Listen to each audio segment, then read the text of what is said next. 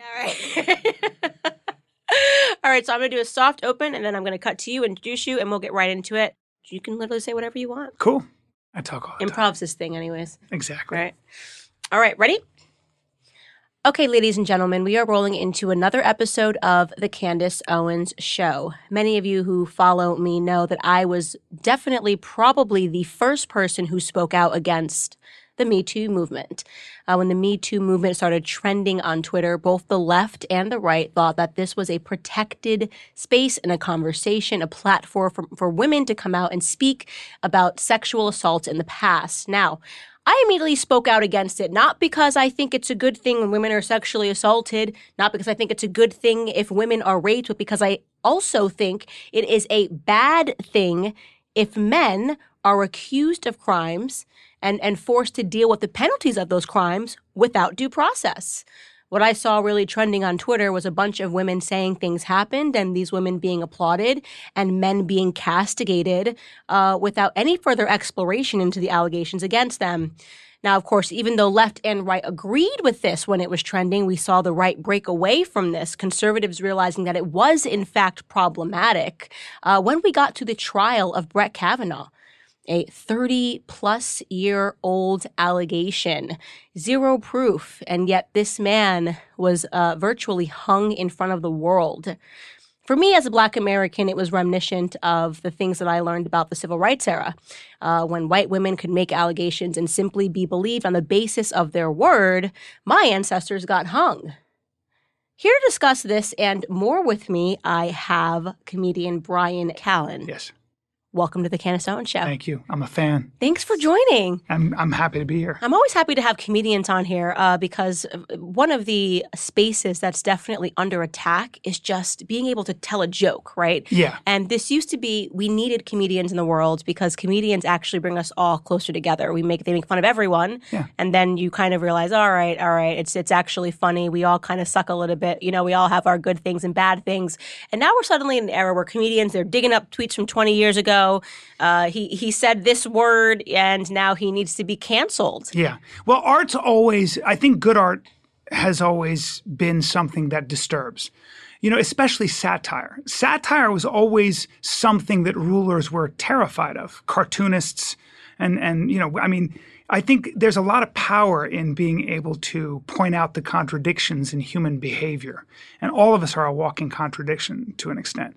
So, you know, Bill Burr went crazy on Saturday Night Live. And there were plenty of people saying, you know, my whole family walked out when we heard this. Good. It's all good. That's the American way. You have a right to walk out. You have a right to be disturbed. You have a right to boo. But for the most part, what's great about being allowed to just speak your mind, it's called original self-expression. And if you feel like you're going to get in trouble, if you feel like your livelihood is going to be affected by speaking your mind, by who you're making fun of, I think we're all in trouble because stand-up is still I really believe stand-up is the last bastion of free speech. I totally agree with you. Yeah, so it's incredibly important. Right. We need more of that because it just gets people to think. By the way, it also gets you to kind of lower your guard. When a comedian makes fun of my positions, my political positions, my philosophical positions, just who I am as a person, I listen.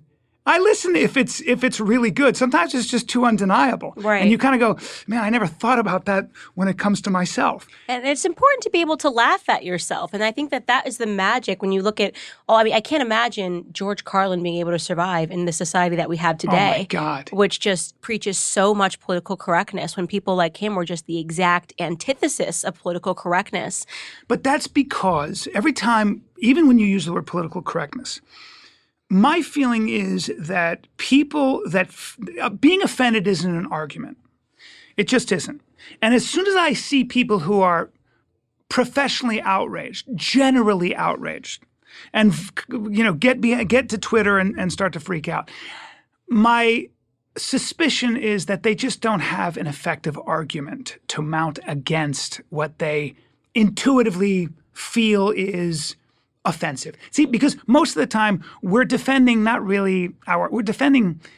so much ourselves even, not even a philosophy. We're defending the people we love, who we grew up with, who indoctrinated us into a certain philosophy. These are just ideas, man. Whenever I hear someone talking about power and everything is power, and you hear these academics talking about that, the world is just power structures, and I'm tyrannical because obviously I'm a straight white male and I'm at the top of the pyramid and I've got all this unearned privilege. I understand, but as soon as I hear those kind, when you're putting the world into these neat little boxes, well, I know who you read. I know I can just see the Austrian school of economics. I can see Mancuso. I can see all the people that you've read. And those are just ideas that were put into your brain and you've held on to. Why? Not so much because they make sense, but because they make you feel safe. They make you feel significant, and they make you feel virtuous. Right. And people don't like having their safe spaces challenged because it can take away from your self-virtue. That's right, which is why you should go to stand-up comedy. And we can take a hammer and break that little egg that you've been living in, and you might evolve a little bit as a person, whether you're on the right or on the left. Don't be so attached to your ideas. Right. And it's funny that you say that because, of course, Dave Chappelle came after me in a stand-up. He did? Skit. He did. Well, congratulations, by the way, though, because you're part of the zeitgeist. And to be honest with you, when I saw it, I didn't actually think the content of what he said was funny. He just was like, he sort of wanted to assault me in my lady parts. But as I was trending on Twitter about this, and there, everyone's coming after me, waiting for me to be upset, the first thing I said was, this is Dave Chappelle. He is saying my name on stage. He's one of the greatest comedians that's ever lived. Yeah. A, it's a compliment, right, to me. Yes, it and is. B, I've spent my entire career defending the right for people to say what they want. I, of course, am not going to attack him for saying what he wants. I really do believe we need more of this. I'm happy to be offended if we're all ready to be offended. Right. And it just completely shut up they just didn't know what to do with it because it was sort of this moment where they needed me to be offended. And instead I chose to say like that, we need more of that, you know? Good for you. Yeah. Because that's exactly right. Maybe he got you to think a little bit. Right. It's not as though Candace Owens has arrived at the truth. You're working your way through it too. You're asking questions. Do you still read? Are you still open to conversation? Are you still having your mind changed? My guess is probably yes. Right. And the thing is what we were disagreeing on was the George Floyd thing. And by the way, I got done with the skit and I still stand by everything I said about George Floyd. In fact, more, because then post his skit is when the full tape was released and I felt even more audacious in my beliefs. And I knew that I was taking an angle. I tend to upset a lot of people because I don't go with the crowd on perspectives of certain things. But he's a comedian. Yeah. You know what I mean? What are you expecting from him? Like, what am I supposed to say? Turn off the TV. This is abhorrent that he would say this. And as a feminist, people need to stand up and defend me. Look, you might be offending a lot of people. You're also emboldening a lot of people. You also give a lot of people faith because you have guts. You have everybody I know in my family. They when they found out I was doing the show, they were so excited, and I was too, because I think you have a great deal of courage. You speak your mind. I love watching you on these clips when you're in Congress and things like that because you're so clear, you're so articulate, and you have a point of view, a strong one, and you speak your mind. That may be disturbing. Thank God. Thank God we have dissenting opinion. Right. Because that's very important. That's kind of the point of having Republicans and Democrats. Right. That's almost what the framers wanted, which was government to move slowly. So we had these debates. Do you think there weren't arguments when they were drafting the Constitution? Do you think there weren't arguments when they were drafting the Bill of Rights? You don't think the people had a point of view and they were fighting it out and they came to a compromise? It's called idea sex. Right. It's what I talk about in my special. That's the idea. I have an idea. You have an idea. They may not be. There's some truth in your idea. Some useful parts of that idea, and the same with yours. But we haven't figured out the whole thing. Maybe we put our ideas together and somebody gets pregnant. Do you think? I mean, no pun intended. Yeah. Do you think comedians are losing their spine a little bit? They're afraid. They are. I'll tell you why. Unfortunately, I think everybody's really afraid. I've seen this with my own eyes. I've had very powerful people call me and tell me this because the truth is it's very easy to destroy someone's life and take everything away from them, everything they've worked for. Happened to me, and it's happened to a lot of people I know.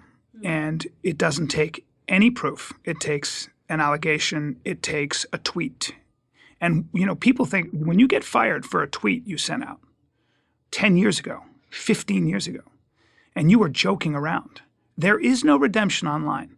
And it's when you have a mortgage and you have children to pay for, you're going to choose that course. You're going to choose to protect your ability to keep that roof over your head, your car payments, and your children in school over an ideology. So what happens is we are living in this time where you're not allowed to speak your mind. You're not allowed to get closer to the truth. You better be on one side or you better be very quiet. And now you can't even be quiet. Now with this notion of critical race theory and stuff, even silence is violence, right? It's just what's going on. There are some very bad ideas out there, and they're not the ideas that gave us the free society that we have. The only way we move forward is through debate, through the exercise of free ideas, and let's see whose idea is best. And that's what's under attack. Yeah. And you know what's really interesting is I was sort of thinking about when did this all start? Because obviously this whole push towards political correctness didn't begin when I became conscious to it. It began long before it. And I was giving a speech the other night and I was talking about even English words that had real meaning, right? We've allowed people to take those words, twist the meaning, and then say that we're not allowed to use those words anymore. And I'll give you a perfect example. I'm reading a really old book right now called The Immoralist. It's from pre-World War I. And the word faggot is in the book as it is meant to be a bundle of sticks. That's right. Right? That's what it is. And yet at some point in society, the word faggot, a bundle of sticks, got taken and got assigned to something it never meant, and now we're no longer allowed to say that word, and it gets censored everywhere, which is interesting, right? But what about if it's used in its true context? And I'm reading this book and thinking that. Similarly, it's always bothered me because I read old books, retarded is a real word when something is delayed, right? When something is, if you said something and I say that was retarded, it was you fired off a response late. But now, at some point, it began to mean that you were always referring to somebody that was mentally incapacitated, but this word was a real English word that had meaning. Yeah, I think sometimes those... It's going to get worse. Maybe. I think there's a larger thing. I think sometimes those words are hurtful to an inflexible minority because they've really paid a price for that, right?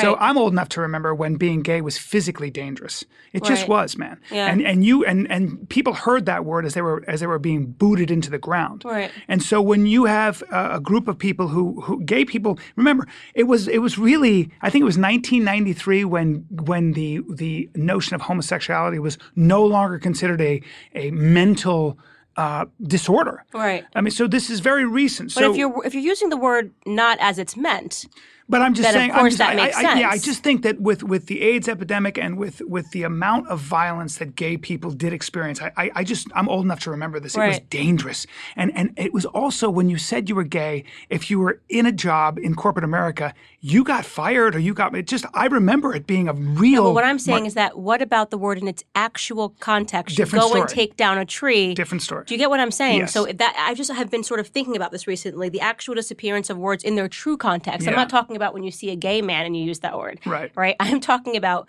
these words now have to be stripped because these words have been taken and violence has been assigned to them. These words are now being stripped out of just English vocabulary, which is something that I think is fascinating. Well, English. Remember, language is always changing, though. Language is always changing, but words do have meaning, right? And now, and why I find this to be dangerous, and I agree with you, when it's used in a harmful way and you're talking about homosexual men, it's wrong. But why I find this to be dangerous is now because we're seeing on the left a game where they're taking words that aren't even being used when you're assaulting a homosexual. No. Words that you're just actually saying and they're assigning meaning to it that has never existed. You didn't mean it in that way. And they're trying to use it under the same bubble of thought that you just used when you defended the disappearance of a bundle of sticks, right? It's about power and control, isn't it? It's interesting. Yeah. It's about getting rid of your enemies. Right. That people you disagree with. See, there's very effective ways to get rid of the people you disagree with, the people you think are keeping I suppose, a systematically racist or whatever it might be society in place. You can do it with finding out what they said and mounting, enough of an opposition online where the corporations don't want to deal with it. You can't say, for example, all lives matter. Of this course is a perfect not. example. You get fired. Right? So now, you'll get fired. Saying all lives matter. So we both agree that what used to mean a bundle of six got used during the 80s during a horrific time and gay people lived through a horrible thing and this word went away, right? Now, they're trying to liken that to saying all lives matter. And they're firing people, getting rid of people for using the expression all lives matter. These are three English words. Yeah. Nobody who's saying all lives matter means I hope black people die and suffer at the hands of police officers. But they're now taking that, and this is this is the slippery slope of allowing words that have actual meaning to be taken and by the political correctness gods and interpreted into something that you don't actually mean. I read a book recently by Nassim Nicholas Taleb called Skin in the Game. It's a great book. I recommend it highly. And he is a guy who he had a very interesting theory about why these narratives are being taken over and enforced on the rest of us. And one of it is that we have experienced a takeover by people who have no skin in the game, that people who can make decisions for the rest of us and not pay a price for when they are wrong. Think about journalists who opine and predict. They can say whatever they want. And think about academics who come up with these theories that have not been tested. I mean, whether it's white privilege or whatever it might be, critical race theory that goes back to these are narratives that used to be on the fringes of academia, but you have especially in the social sciences, you've got these academics that have been able to purify their echo chamber. They just have. There isn't enough opposition. There isn't any idea sex going on. I've interviewed. I used to have a podcast. I interviewed probably 500 academics, smart people. The orthodoxy and the terror they had of stepping outside of what was expected of their speech was palpable. It was incredible. And the vast majority of them, if they weren't Marxists, they were at least socialists. And the great word for them was equality. Equality. But here's the problem. How do you learn anything? You can learn things by listening, by observing, and by reading. But there are some things you can only learn by doing. Think about fighting. You can be cage side and call fights for 100 years. You can predict fights. You can know the fight game. That never means you can take what you know here and put it in your body and get in and slip punches and hit. Right. I could teach you all you wanted about stand-up comedy. The only way to be good at stand-up comedy is by being really bad for a long time. Mm-hmm. You have to learn through the pain of adjustment. The way you catch a ball, you can't read how to catch a ball. The way you do surgery. Can you imagine you're about to go under the knife and the surgeon goes, I've read about this. I've watched a bunch of tape. You're my first patient. Oxygen.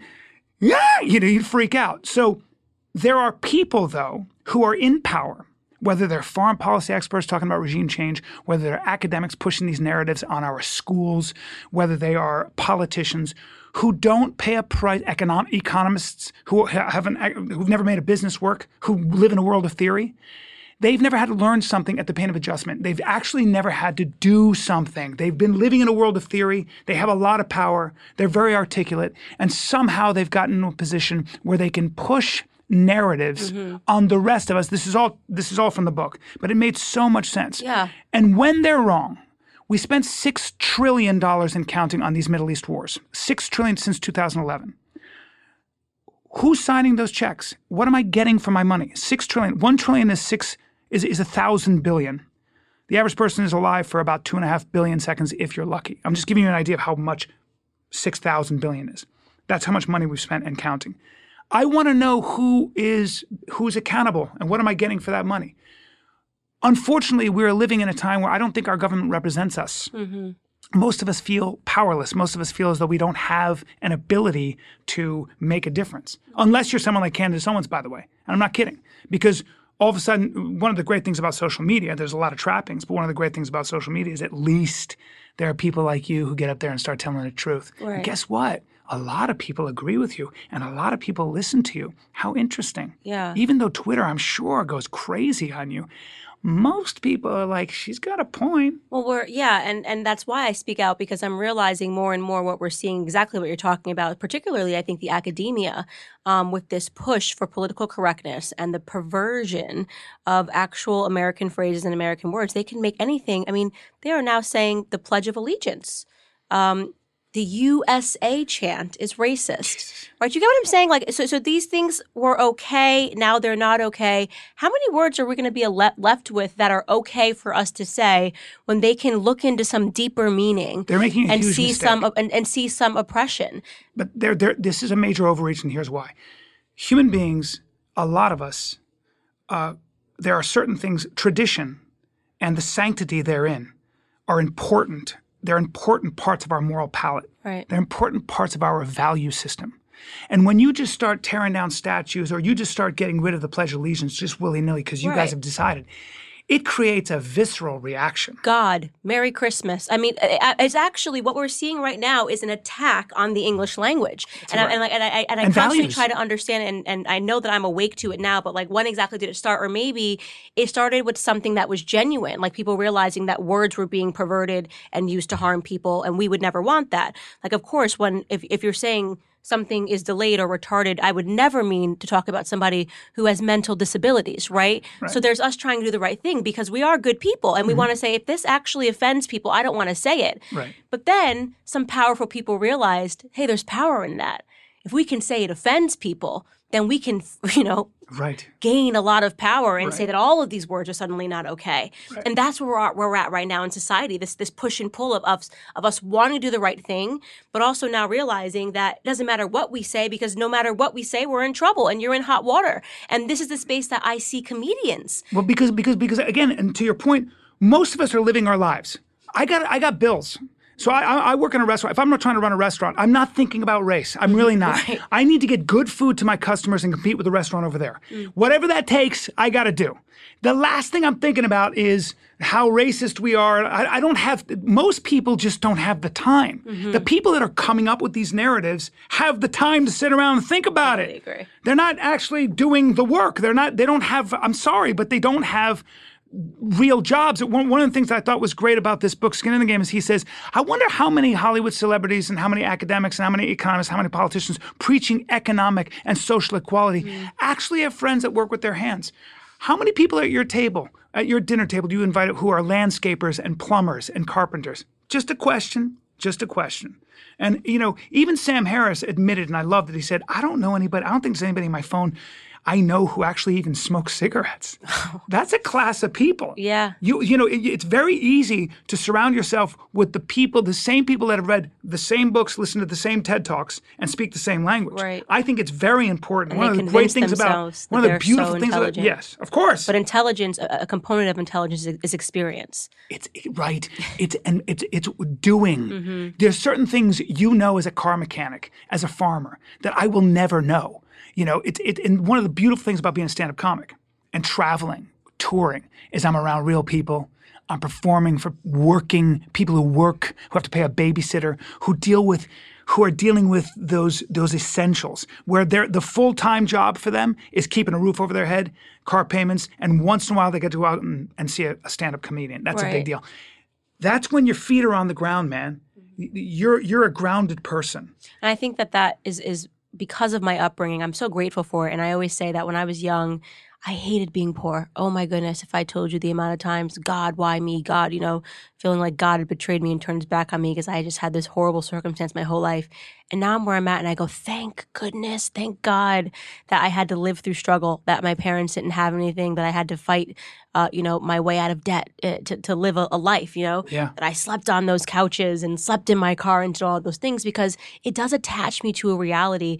And I will say this on both sides of the political aisle, that you can see people just completely detached from it completely. Of course. And that it's lived experience that we're talking about. That's where you get your courage, I think. I can see that in you. Yeah, because I always say, what a sign of remarkable privilege that, my granddad had to deal with segregation and I've got to deal with mean tweets. You know what I mean? That's a good perspective to have. So people are like, how do you do it this small? I'm like, I am privileged. Well, you said something to a bunch of them. They were protesting something you were talking, and I remember I was on YouTube and you said, you guys, it was a bunch of these sort of woke college kids, and most of them I think were white, and you said, you guys are more emotional than the people who went through it. Were. Right. I mean, you guys are, So at UCLA, I remember saying that, and I couldn't believe looking. If you talk to Black Americans today, they are so oppressed, and I'm talking about, not every Black American, but as a rule, because of this Black Lives Matter narrative, and you talk to these, especially on college campuses, where they have this sort of Marxist indoctrination, and they genuinely are speaking like they're living in 1889 America, and they're privileged. Here they are sitting in UCLA, and I just look at you and I just go, what an insult to your ancestors. And because my grandfather's still breathing, I'm just thinking in my head all the time, whenever I think I can get upset, I'm trending on Twitter over something I didn't say, I'm like, what a privilege. You know what I mean? Yeah. This is the worst part of my life, looking at my phone and seeing Candace Owens. I have to read a fake article about me. My grandfather, fake article. A fake article about me. And when people, I think it's important that we always have that perspective. And I always call upon people to whenever you think you're having a bad day, take it 2 generations ago in your family. Yeah. And I think in a lot of ways, I'm an optimist. And I think that free speech may be under attack, but it's also having its day. Look, nobody's going to stop you from not only speaking your mind, but profiting from it. The fact that you're so popular means that people really appreciate at least your pushback. I love that debate between you and T.I. and Killer Mike and all those other people. One of my favorite things to do is to watch lately debates between Black conservatives and Black liberals. I love, because what we do is we do this monolith. So you have the Black vote or the Asian vote. What are you talking about? Right, and they never say that about white people. Are you saying Black people agree with each other?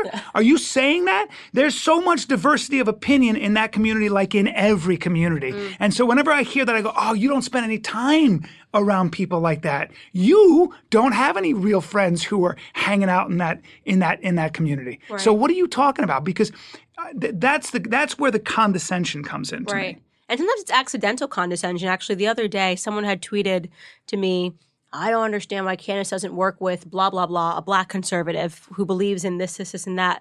And I just said, would you ever say that to a white conservative? Like, just because a person is a Black conservative, you think that we naturally all need to be working together. You don't understand that even Black conservatives, we have various points, various goals. We're different people. Yes. Well, and we've just gone to just think of everybody in terms of these little boxes.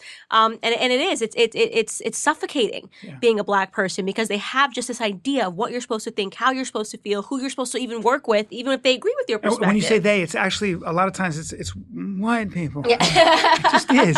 I mean, from what I've seen. I'm sorry. It's very true. I really want to talk to you about, because you unbelievably are probably the closest person I'm going to get to be able to speak to something reminiscent, at least, of the Brett Kavanaugh situation, where you as a comedian had an allegation from 21 years ago. Yeah. And this is happening in the present right now. Yes, it is. 21 years ago. And a young woman says something happened 21 years ago. Well, not young, now. Was young, I guess, sure. 21 years ago, and then now made an allegation against you, and wham, you got canceled. Yes. Everything goes away. Everything goes away. Yeah. Overnight, an allegation. Everything, yeah.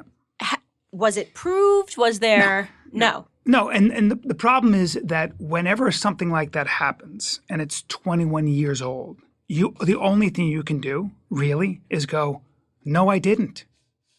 What else are you going to do? No, I didn't.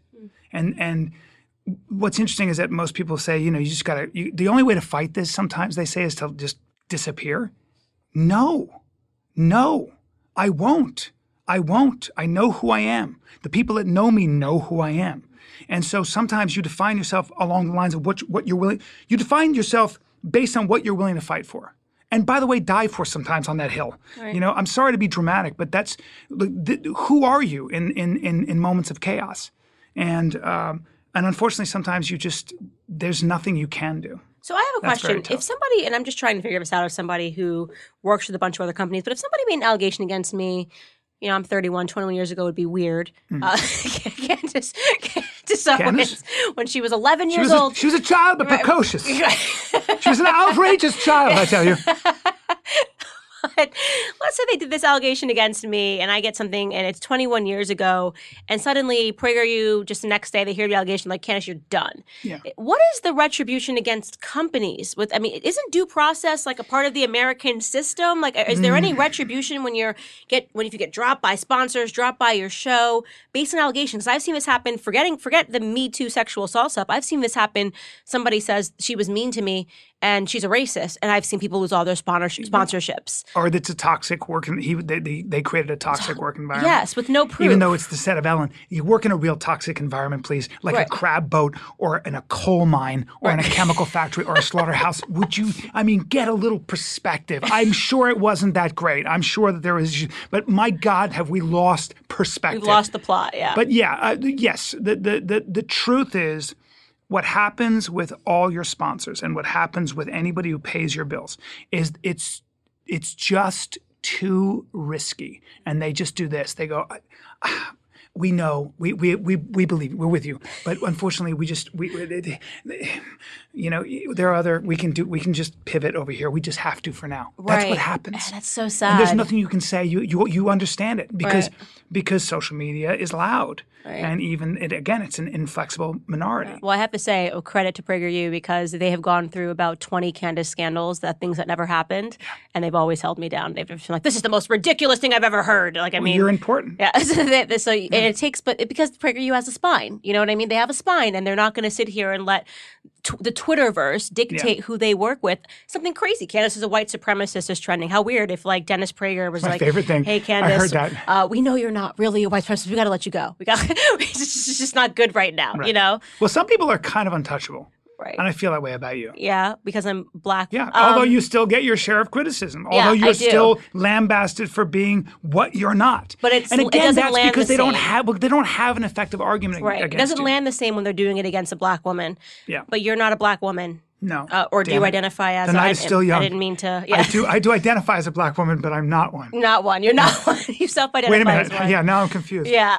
I'm in transition. So you have that going on. Why my finger? There's no black. That's not a good impression of a black woman when my finger is up like that. That's ridiculous. No. You look I apologize. like a New York elitist. Yeah.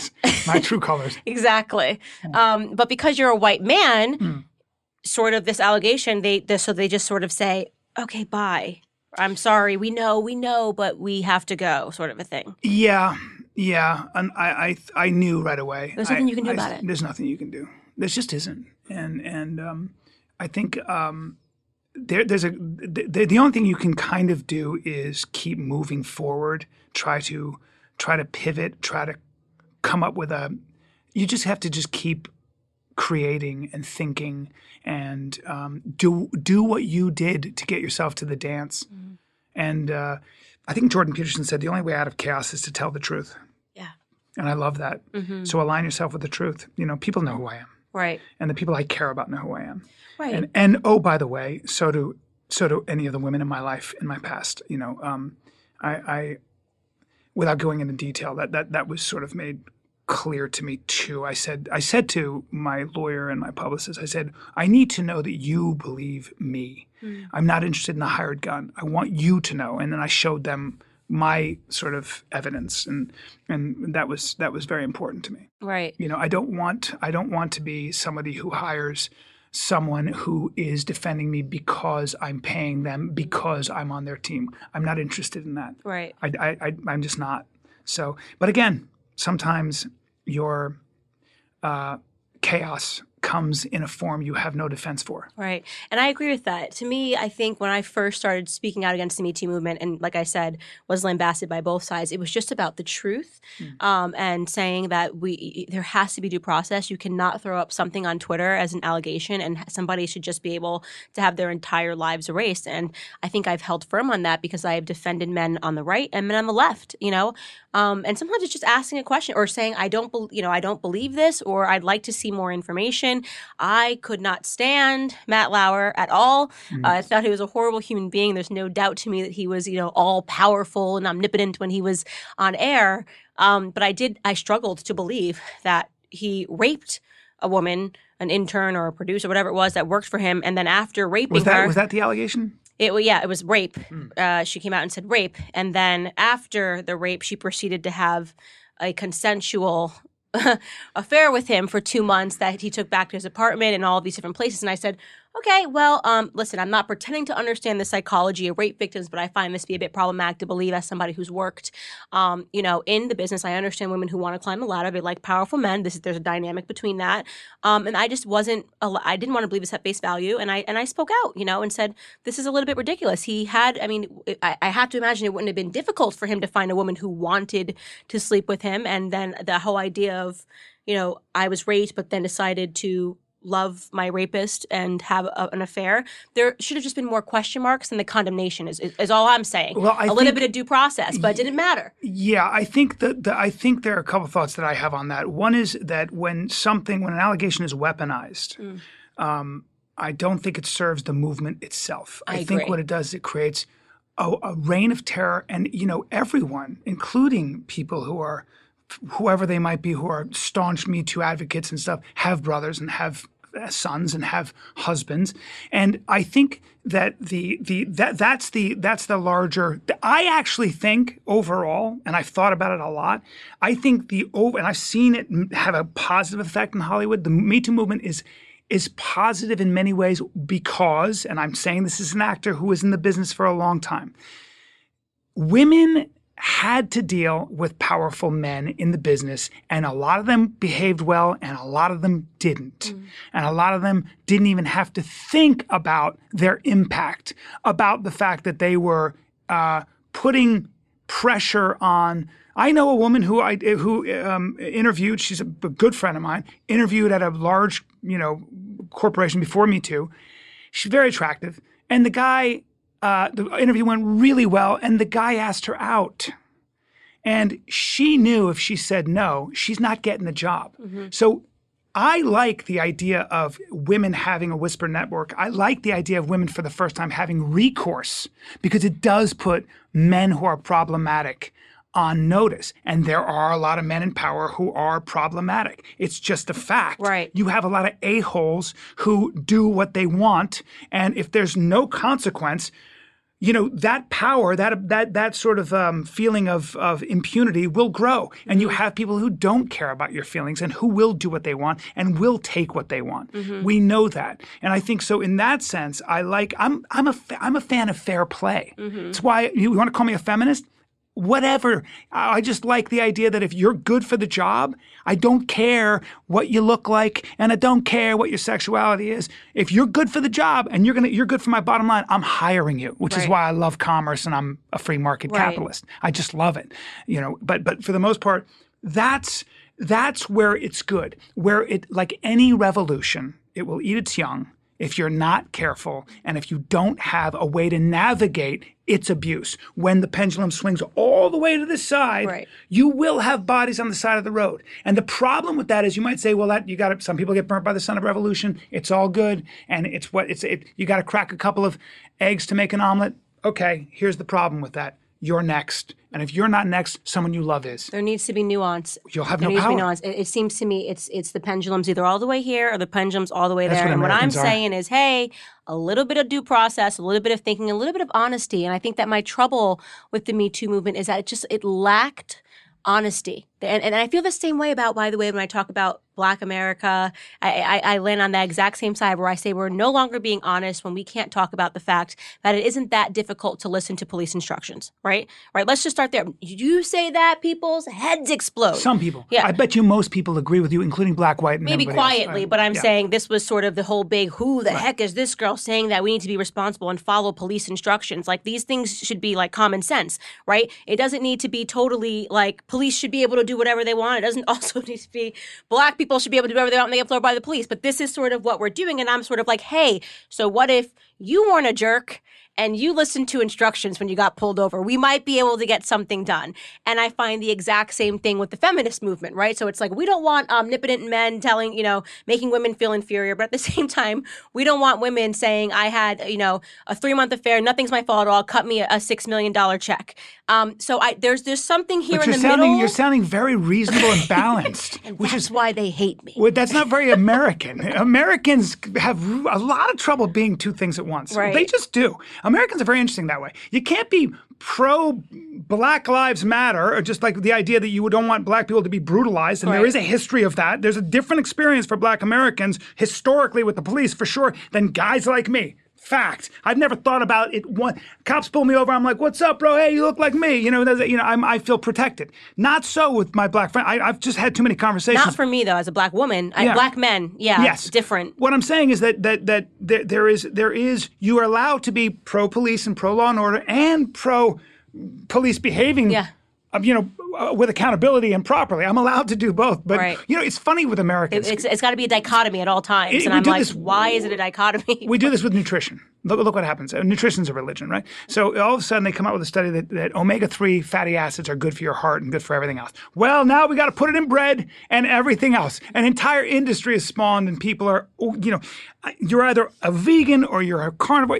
We get very we went extreme. from skinny models, they're anorexic, and now we've got clinical obesity on full display. Yeah. It's like, maybe something in the middle. I don't know. Maybe I don't want to see a clinically obese person, and I also don't want to see an anorexic woman with her ribs popping out. Maybe actually both are unhealthy. So I'm here in the middle, and it's just not fun because people hate when someone just says, "Hey, maybe a little both of this is at fault, and there's something in the middle that we could carve out." Yeah, that would make a little more sense for. We need you. American society. We need you. I say everything. I'm thank God I'm at PragerU, right? I mean, they just let me do this. Well, you're undeniable. You're uncancelable.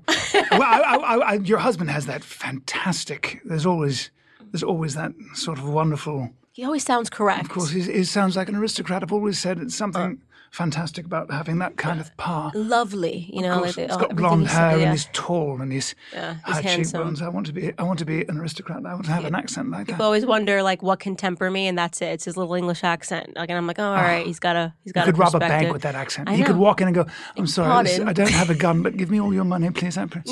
Please put the money in the bag. Yeah, that's it. Put all the money.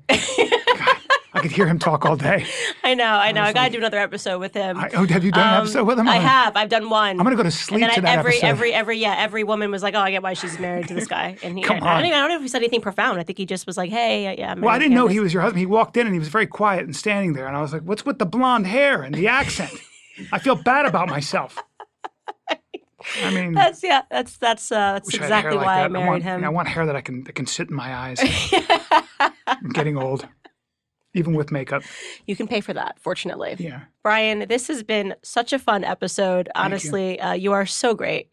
So much to offer. I hope people really listen to this and just get a lot out of it. We wrap every episode by allowing you to leave a face message with the world. Okay. The world might answer back, so don't check your voice messages. So you've got 2 minutes on the clock. You're going to look into the camera and you're going to say whatever is on your heart and on your mind that you want to fall upon the ears of all 7 billion people who watch the Candace Owens show. Are you ready? I'm ready. On your mark. Get set. World. I give you Bryan Callen. I would say at 53 years old, the thing I've learned is don't be afraid of ideas and don't be too attached to your ideas. And I'll quote the Israeli author Amos Oz, who said, "The way to beat a bad idea is with a better idea." Don't be afraid to be bested by a better idea, but be open to it. And that's why conversation and dialogue is so crucial. And when you are afraid to hear someone else's voice, even Barack Obama said, I don't know why I said even, but Barack Obama said that when I disagree with someone, I listen to them twice as hard. And I thought that was a really good thing to do. And I think that's very important because sometimes you don't have all the answers. Don't be so attached to your ideas. And the last thing that I'll say, I love that quote by Amos Oz, and I love a quote by Michelangelo, which was criticize by creating. If you have a problem with someone's point of view, instead of taking to Twitter and calling them all kinds of names, how about coming up with a better idea, a better solution, an argument that they can't deny? That's how you change the world, because we keep forgetting it's not about destruction. It might also be about persuasion and changing the hearts and minds of the people you disagree with. That's how we evolve. Take your ideas and pit them against somebody else's ideas and stand back and watch and keep reading and keep talking and keep listening and keep an open mind. And that's how you'll make the world a better place, in my opinion. And have faith. Faith is important too. Be attached to mythology. Be attached to things you can't measure. Don't be married only to rationality and to mathematical truths. There are certain things you can't measure. There are certain things that inspire us to laugh and to cry and forget we're human sometimes. That's what great art's about. You forget you're a biological creature, that you have to go to the bathroom, you have to have sex, you have to eat. Sometimes you get in this arrested state of higher being. And that's also very important too. So make space for faith and great art. It will feed your soul.